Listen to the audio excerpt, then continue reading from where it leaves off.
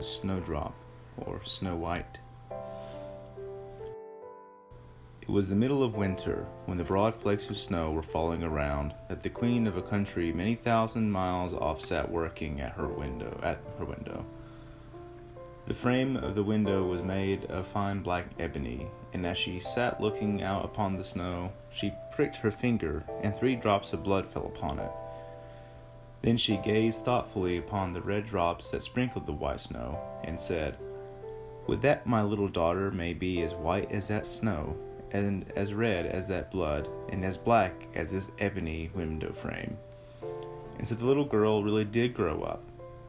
Her skin was as white as snow, her cheeks as rosy as the blood, and her hair as black as ebony, and she was called Snow White. But this queen died, and the king soon married another wife, who became queen and was very beautiful, but so vain that she could not bear to think that anyone could be more handsomer than she was. She had a fairy-looking glass, to which she used to go, and then she would gaze upon herself in it, and say, "Tell me, glass, tell me true, of all the ladies in the land, who is the fairest? Tell me who." And the glass had always answered, "Thou, queen, art the fairest in all the land." But Snow White grew more and more beautiful, and when she was 7 years old she was as bright as the day, and fairer than the queen herself. Then the glass one day answered the queen, when she went to look in it as usual, "Thou, queen, art fair and beautiful to see, but Snow White is lovelier than thee." When she heard this, she turned pale with rage and envy, and called into one of her servants, and said, "Take Snow White away into the wide wood, that I may never see her any more." Then the servant led her away, but his heart melted when Snow White begged him to spare her life, and said, "I will not hurt you, thou pretty child." So she left her by herself, and though he thought it most likely that the wild beast would tear her to pieces, he felt a great weight taken off his heart when he had made up his mind not to kill her but to leave her to her fate, with the chance of someone finding and saving her. Then poor Snowdrop wandered along through the wood in great fear, and the wild beasts roared about her, but none did her any harm. In the evening she came to a cottage among the hills, and went in to rest, for her little feet would carry her no further. Everything was spruce and neat in the cottage. On the table was spread a white cloth, and there were 7 little plates, 7 little loaves, and 7 little glasses with wine in them, and 7 knives and forks laid in order, and by the wall stood 7 little beds. As she was very hungry, she picked up a little piece of each loaf and drank a little bit of wine from each glass, and after that she thought she would lie down and rest. So she tried all the little beds, but one was too long, and another was too short, till the last 7th suited her, and there she laid herself down and went to sleep. By and by in came the masters of the cottage. Now they were 7 little dwarfs that lived among the mountains, and dug and searched for gold. They lighted up their 7 lamps, and saw at once that all was not right. The first said, "Who has been sitting on my stool?" Then the second, "Who has been eating off my plate?" The third, "Who has been picking my bread?" The fourth, "Who has been meddling with my spoon?" The fifth, "Who has been handling my fork?" The sixth, "Who has been cutting with my knife?" The seventh, "Who has been drinking my wine?" Then the first looked around and said, "Who has been lying on my bed?" And the rest came running to him, and everyone cried out that somebody had been upon his bed. But the 7 saw Snow White, and called all his brethren to come and see her. And they cried out with wonder and astonishment, and brought their lamps to look at her, and said, "Good heavens, what a lovely child she is!" And they were very glad to see her, and took care not to wake her. And the 7th dwarf slept an hour with each of the other dwarfs in turn, till night was gone. In the morning Snow White told them all her story, and they pitied her, and said if she would keep all things in order, and cook and wash and knit and spin for them, she might stay where she was, and they might take good care of her. Then they went out all day long for their work, seeking for gold and silver in the mountains. But Snowdrop was left at home, and they warned her and said, "The queen will soon doubt that you are not here, so take care and let no one in." But the queen, now that she saw Snow White was dead, believed that she must be the handsomest lady in the land, and she went to her glass mirror and said, "Tell me, glass, tell me true, of all the ladies in the land, who is the fairest? Tell me who." And the glass answered, "Thou, queen, art the fairest in all this land, but over the hills, in the greenwood shade, where the 7 dwarves their dwelling have made, there Snow White is hiding her head, and she is the lovelier far, O queen, than thee."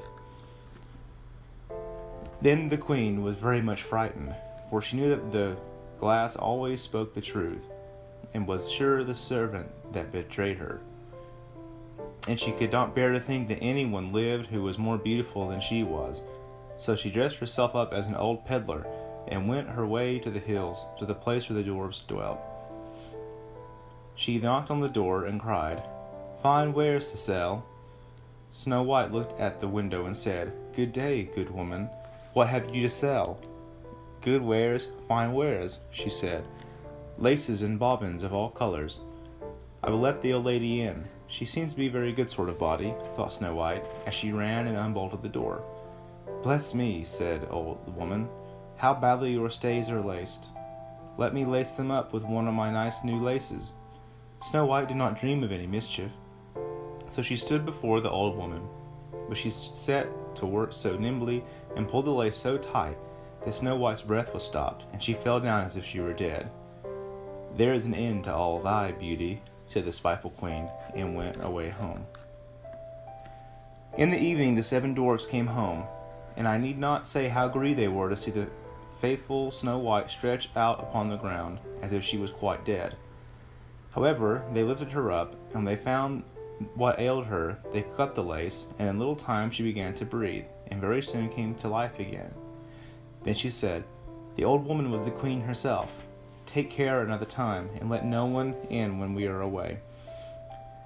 When the queen got home, she went straight to her mirror glass, and asked as before, but in her great grief it still said, "Thou, queen, art the fairest in all this land, but over the hills, in the greenwood shade, where the 7 dwarfs their dwell have made, there Snow White is hiding her head, and she is lovelier far, O queen, than thee." Then the blood ran cold in her heart with spite and malice, to see that Snow White still lived, and she dressed herself up again, but in quite another dress from the one she wore before, and took with her a poisoned comb. When she reached the dwarf's cottage, she knocked at the door and cried, "Fine wares to sell." The Snowdrop said, "I dare not let anyone in." Then the queen said, "Only look at my beautiful combs," and gave her the poisoned one. And it looked so pretty that she took it up and put it in her hair to try it. But the moment it touched her head, the poison was so powerful that she fell down senseless. "There you may lie," said the queen, and went her way. But by good luck, the 7 dwarfs came in early that evening, and when they saw Snow White laying on the ground, they thought what had happened, and soon found the poisoned comb. And when they took it away, she got well, and told them that all had passed, and they warned her once more not to open the door to anyone. Meanwhile the queen went back to her mirror glass, and shook with rage when she read the very same answer as before, and she said, "Snow White shall die, if it cost me my life." So she went by herself into the chamber, and got ready a poisoned apple. The outside looked very rosy and tempting, but whoever tasted it was sure to die. Then she dressed herself up as a peasant's wife, and traveled over the hills to the dwarf's cottage, and she knocked at the door.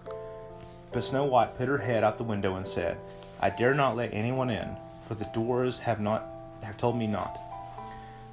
"Do as you please," said the old woman, "but at any rate please take this pretty apple. I will give it to you." "No," said Snow White, "I dare not take it." "You silly girl," said the other, "what are you afraid of? Do you think it's poisoned? Come, do you eat one part, and I shall eat the other." But the apple was so made up that one side was good, though the other side was poisoned. Then Snow White was tempted to taste, for the apple looked so very nice. And when she saw the old woman eat, she could wait no longer. But she had scarcely put the piece into her mouth when she fell dead upon the ground. "This time nothing will save thee," said the queen, and she went back to her mirror glass, and at last it said, "Thou, queen, art the fairest of all the fair." And then her wicked heart was glad, and as happy as such a heart could be. When evening came, and the dwarfs had got home, they found Snow White lying on the ground. No breath came from her lips, and they were afraid that she was quite dead. They lifted her up, and combed her hair, and washed her face with wine and water, but all was in vain, for the little girl seemed quite dead. So she laid her down upon a bier, and all 7 watched and bewailed her 3 whole days. And when they thought they could bury her, but her cheeks were still rosy, and her face looked as it did while she was alive, so they said, "We will never bury her in the cold ground." And they made a coffin of glass, so that they might still look at her, and wrote upon it in golden letters what her name was, and what she was a king's daughter. And the coffin was set among the hills, and one of the dwarfs always sat by it and watched. And the birds of the air came too, and bemoaned Snow White. At first all came an owl, and then a raven, and at last a dove, and sat by her side. And thus Snow White lay for a long, long time, and was only looked as though she was asleep, for she was even now as white as snow, and as red as blood, and as black as ebony. At last a prince came and called the dwarf's house, and he saw Snow White, and read what was written in golden letters. Then he offered the dwarfs money, and prayed and besought them to let him take her away, but they said, "We will not part with her for all the gold in the world."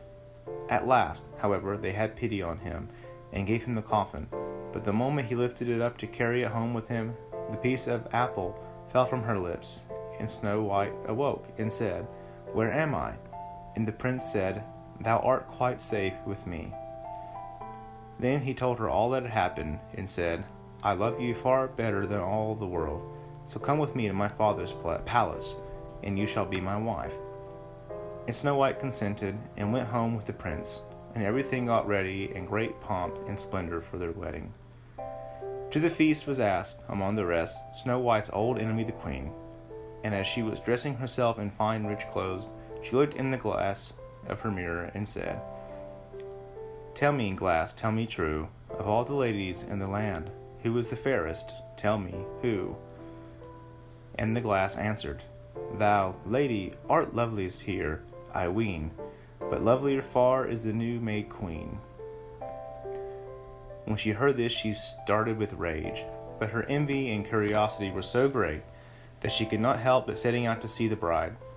And when she got there, and saw that it was no other than Snow White, who, as she thought, had been dead a long time, she choked with rage, and fell down and died. But Snow White and the prince lived and reigned happily over that many land, many, many years. And sometimes they went up into the mountains, and paid a visit to the little dwarfs, who had been so kind to Snow White in her time of need. The end.